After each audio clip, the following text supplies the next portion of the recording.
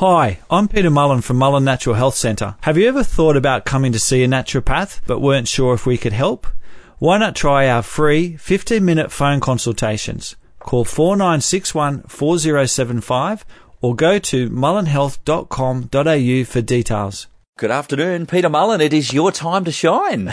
Good afternoon, Mark. Great to see you this afternoon. You too. I like your new glasses. Yeah, look, we've got them on now. I'll do what I've been doing to other people today. I apologise if it looks like I'm staring at you, leering at you. I'm not. I'm just getting used to them. We're seeing people for the first time. I'm seeing you for the first time, and I like what I'm looking at, Peter. Miraculous. Yeah, very much so. So I'm going to try and see if I can get away with that for the next 6 months, but I'm staring at people. Okay. Look, we've got some great stuff on your program today. 4 gluten-free bread alternatives. What can we expect in the big program? Well, it's just a really interesting topic. You know, this whole thing about gluten-free, and a lot of people think it's a fad. But there's actually a lot of fact and behind that and reasoning why. So that's what I thought I'd go over today. Who should really look at going gluten-free and just what you can actually expect to see improve in your health if you do. Peter Mullen has just let out the biggest yawn that you've ever seen. You probably had the air of the studio just be moved back towards Peter. I was getting some oxygen in, so I'd be on fire for the show. I'm sorry my company is that much of an affront to you that you've just decided to fall asleep. Look, Peter, gluten-free bread, we're going to get onto that this morning, but I guess let's get a bit of an understanding of what gluten is and why it is a problem for many folks. Well, it's a massive growing area. Like up to 10% of the population at least are choosing to go gluten-free or try gluten-free. So just a bit about gluten, very briefly. Gluten is a protein, and it's made up of glutenin and gliadin. And it basically, these two form an elastic bond in the presence of water. So they make dough stretchy. So you see those guys flinging the pizza bases around? Yeah. It's gluten that enables that to happen. And it comes from the Latin, I think, or derived from the Latin meaning glue. So gluten, glue. Anyway, so that's why they use it. And when you make bread, the gluten traps the carbon dioxide released by the fermentation. So that's what makes bread light and fluffy. Okay, so there's a little bit of a history lesson for us. Bit of a history lesson. So why is it a problem? Well, there's a lot of doctors think that it's just a fad. They think that, the only people that really have to go gluten-free are people that suffer from an autoimmune condition called celiac. And to be fair, if someone's got celiac is a really extremely damaging disorder if it's not diagnosed properly. It can affect all the organs in your body. So a lot of people, maybe don't take the serious. Like if you're suspicious that you've got celiac, you needed to be tested thoroughly, not just go on a gluten-free diet. So that's probably my biggest warning about if you think gluten's an issue for you, get tested first to make sure you're definitely not celiac. Okay, so what are the symptoms of celiac disease? Well, celiac's an autoimmune condition. So, and it's one of the only known autoimmune conditions where they actually know what causes it. So, celiac is caused by eating gluten, and it's where the gluten goes into the gut, and the immune system goes crazy and starts to attack the villi, which are the little finger-like projections on the gut wall. So, it absolutely trashes the gut wall. So basically one of the big problems with celiac, as well as gut issues, you can get skin issues, joint issues, liver issues, but the absorptive area of your small intestinal tract goes from the size of a tennis court, basically once it's all spread out with all these little villi, down to the size of a small card table. So your risk of developing osteoporosis, massive mineral deficiency, iron deficiency can go through the roof. What a lot of people don't realise with celiac is I've had patients come to see me that have been celiac but were getting minimal gut symptoms. Okay, so that's a little almost contradictory to what you said, isn't it? It is. So some people think that, if you've got celiac, you'd know because there's such drastic symptoms, but you can have, this lady had moderate celiac, moderate damage to her villi, but she was only getting very rare symptoms even though she was still eating gluten. So if you're suspicious, number one, you have to go and get tested. You have to be eating gluten at the time so you don't get a false negative. If you're gluten-free and you go and get tested, then it may not pick up the antibodies at a high enough level. If the antibodies come back positive, then the gold standard these days still is to have a colonoscopy or gastroscopy, where they actually look at the small intestinal tract and see what's going on with the villi. And or gene testing as well. 99.9% of people have to have the gene for celiac to develop it. There is a very, very, very, very small percentage of people that may develop celiac without it. So that's celiac. So that's a different issue to gluten intolerance. Okay, so if we think that we're gluten intolerant, what is going to get us thinking along that road? Well, look, over the years I've been in practice, so anyone I've ever seen with gut issues, irritable bowel, I always recommend they cut gluten out of their diet for starters.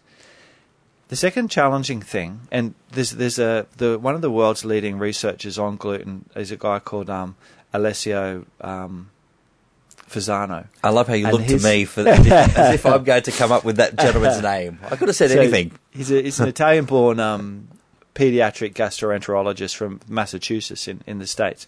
So he's one of the world's leading researchers on gluten. He believes that gluten irritates everybody's guts, but some people subclinically or clinically don't have any presentation of symptoms. They seem to be able to cope with a small amount. He believes that when we eat gluten, or when we eat wheat containing gluten, and again I should say this, gluten, for those people that don't know, gluten is in things like wheat, rye, barley. In Australia there's thoughts that it may be in oats due to cross-contamination, spelt. So there's a few versions or few places where you can get gluten. So he believes gluten irritates everybody's gut, and that there's a possibility that the immune system in the gut reacts to gluten as it would to the shell or the fragments or the breakdown products of certain bacteria and viruses. So he thinks the body really is not designed to be able to digest gluten. We don't have the enzymes to digest it. And the other thing that, and we'll talk about this more in the next segment, but the other thing, a lot of his famous research is based around a compound called zonulin. Gluten increases the production of this compound called zonulin that actually causes the gaps between the cells in the gut wall to open up, causing possible leaky gut. Good afternoon, Belinda. You've got a question for Peter about celiac disease. Yes, I do. Hi, Belinda. Hi. I just recently had some blood tests because I developed a rash specifically on my chest, but then got more on my stomach and tops of my thighs. Yes. The doctor ran some blood tests, and it came back that I had celiac disease. Okay.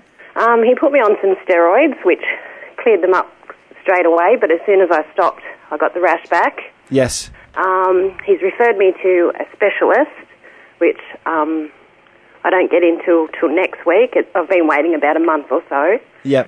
But in between that, I went to a naturopath who suggested that it may have been more likely yeast rather than celiac, and that I should stop, as well as going gluten-free to stop sugar and yeast as well. Yeah, look, it definitely, obviously with celiac, you have to get off the gluten. You have to be really super vigilant with it. Mm-hmm. And so definitely getting off the gluten. Yep. Once you get a rash from something like celiac, the rash might be to do with the celiac, or it might be to do with something else. Okay, yep. And it could be post-viral. It could be just due to general toxicity, being a bit run down. Definitely tidying your diet up, getting off sugar, reducing yeast is going to have you feeling better, and it's going to be low inflammatory. Okay. So I'd progress along those lines. Have you taken an antihistamine at all? No, I haven't. No, the rash has settled down since I've sort of gone gluten-free. Yeah, well, definitely the dietary improvements you're doing sounds like it's the way to go. So you're definitely on the right track, but it doesn't. You've still got celiac, but often when you've got celiac, you can have intolerance. You can also have intolerance to a lot of other foods as well. So it might even be worthwhile getting a food intolerance test done down the track as well. Okay, so is that something that the specialist would do? No, generally not. That's something you need to see a naturopath for. Okay, and just quickly, you said earlier that if I go to the specialist, should I be still eating? Like, is he going to be able to pick up on it if I've been on this diet? Look, that's a really good point. And generally what they'll say is if you've come back positive for the celiac antibodies and it was quite high, he is going to want you eating gluten before he actually does a colonoscopy or a gastroscopy. Okay, yep. It's a pain in the butt. I generally would say to someone, because you'll see the specialist and then you might not have to have the test for another month after. Yep. I think that's what's going to happen. They said it's just a consultation for the first visit. I would definitely get off this sounds silly, but I'd definitely get off the gluten in the meantime as strictly as you can, see how much better you can feel. Yep. I know it sounds terrible, but then you will have to load back up for the minimum amount of time which you'll need to run past him so that he definitely gets a positive result with your gastroscopy. Okay, all right, great. Thanks very much for that. My pleasure. And thank you for your call, Belinda, this afternoon. There's a lot in this, isn't there, Peter? Yeah, it's very confusing. The worst thing I find with people getting tested for celiac is if they can't get in to see someone for 3 months, they're expected to just keep eating gluten when it's causing damage. So, but if you cut it out and you're feeling so much better, and then you've got to have a test where they say, now you've got to start eating it again, and you know you're going to feel crap all again. over the place, over the place. Good afternoon, Anne. You've got a question for Peter about IBS. Yes, I have. Good afternoon, Anne. Hi, Peter. I listen to your show all the time. Listen, with IBS, I use spelt bread from Baker's Delight. Is that okay? No, not if you're still getting symptoms. I'm finding it's not too bad. Or what breed would you suggest to get? Well, look, I always recommend to my IBS patients to go without any bread, any gluten whatsoever for at least a month. Oh, I've had this for years. Yeah, but I'd still try and get off your spelt even for, say, 2 weeks. Right. And, maybe use some rice thins or corn thins, or you can get some gluten-free breads as well. I've tried those at the supermarkets and they're gross. Yeah, okay. Well, look, in a minute, I'm going to make a recommendation. We've got on our website at the moment, we've got a really good blog on gluten-free breads, and we've got 4 recipes on there that you can check out. I don't have a computer. Okay. If you give my office a call later on this ARV, I'll give you the name. I can't give you the name of a commercial one over air, but I can give you the name of a commercial one that you can try that's not too bad. But I would definitely try coming off the spelt altogether and then reintroducing it to see how much you can get away with. Peter, just very quickly, why are we intolerant to gluten? You want to quickly wrap up with that this afternoon? Yeah, well, look, two thoughts have come through with that. Professor Fasano from America, he believes that part of the reason we're becoming more gluten intolerant is due to what's called the process of panification. So, can you explain what that is? In the past, when you made bread and you mixed it with yeast or made the dough, the yeast was left to rise overnight, 16 to 18 hours, and the thought is that the yeast actually and the enzymes associated with the yeast started to break the gluten down, so there was less gluten in the end product. So, with a lot of breads these days, they might turn them over in 2 hours. So you don't get the effect of the yeast being able to break the gluten down. And the second reason is that with the current milling practices, oftentimes what they'll do is they'll mill wheat and they'll take everything out except for the endosperm and the starch, and they mill that. So you've got a really concentrated source of gluten. Then they add what they've taken out back in, depending on what sort of bread you're going to make. So for a lot of the quick turnover breads, they'll be using this cheaper flour that's high in gluten and then not yeasting it as much. So if you're going to eat bread, and some people can tolerate gluten in small amounts, get your bread from where the flour's been stone ground, organic and whole stone ground flour, where they grind the whole of the wheat and it's all mixed in together.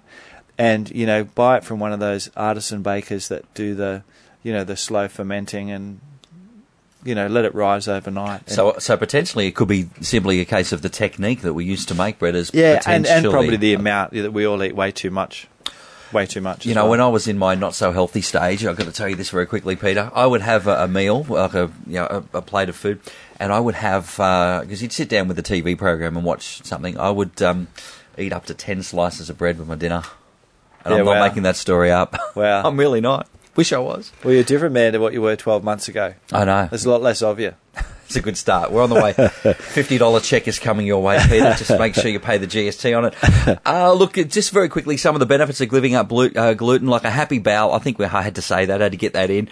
Improved nutritional absorption and weight regulation, and reduced inflammation, which I think you said to Belinda earlier this afternoon. Yeah, and reduced IBS symptoms. as well, improve concentration for a lot of people. A lot of people that get brain fog, it can be linked back to a gluten intolerance.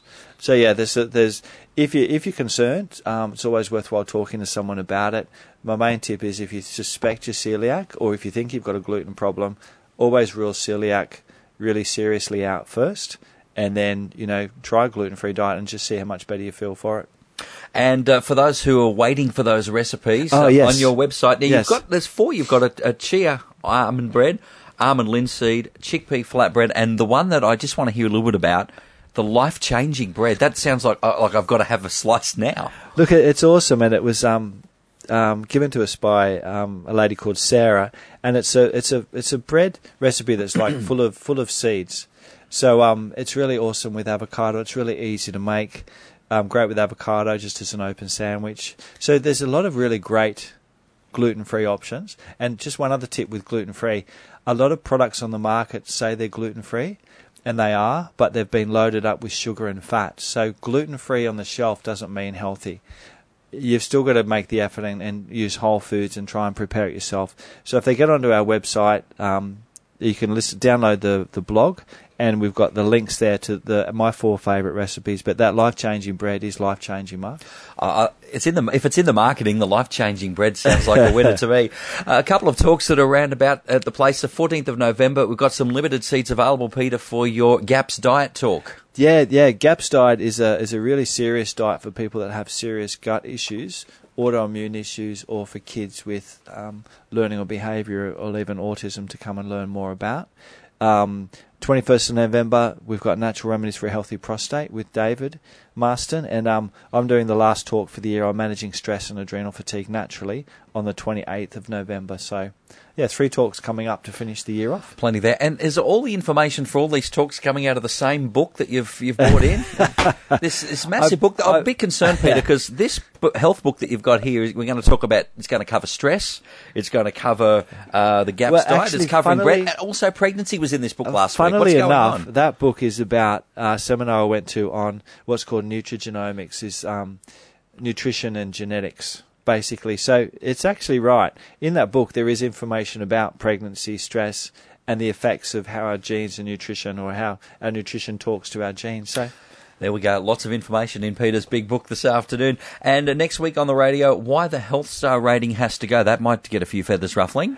Yeah, absolutely. Look, it's a ridiculous rating. I don't think that it's all that health related. Okay, we will find out about that next week on Health and Wellbeing with Peter Mullen at 2NURFM 103.7. Thanks for listening to this podcast from 2NURFM at the University of Newcastle.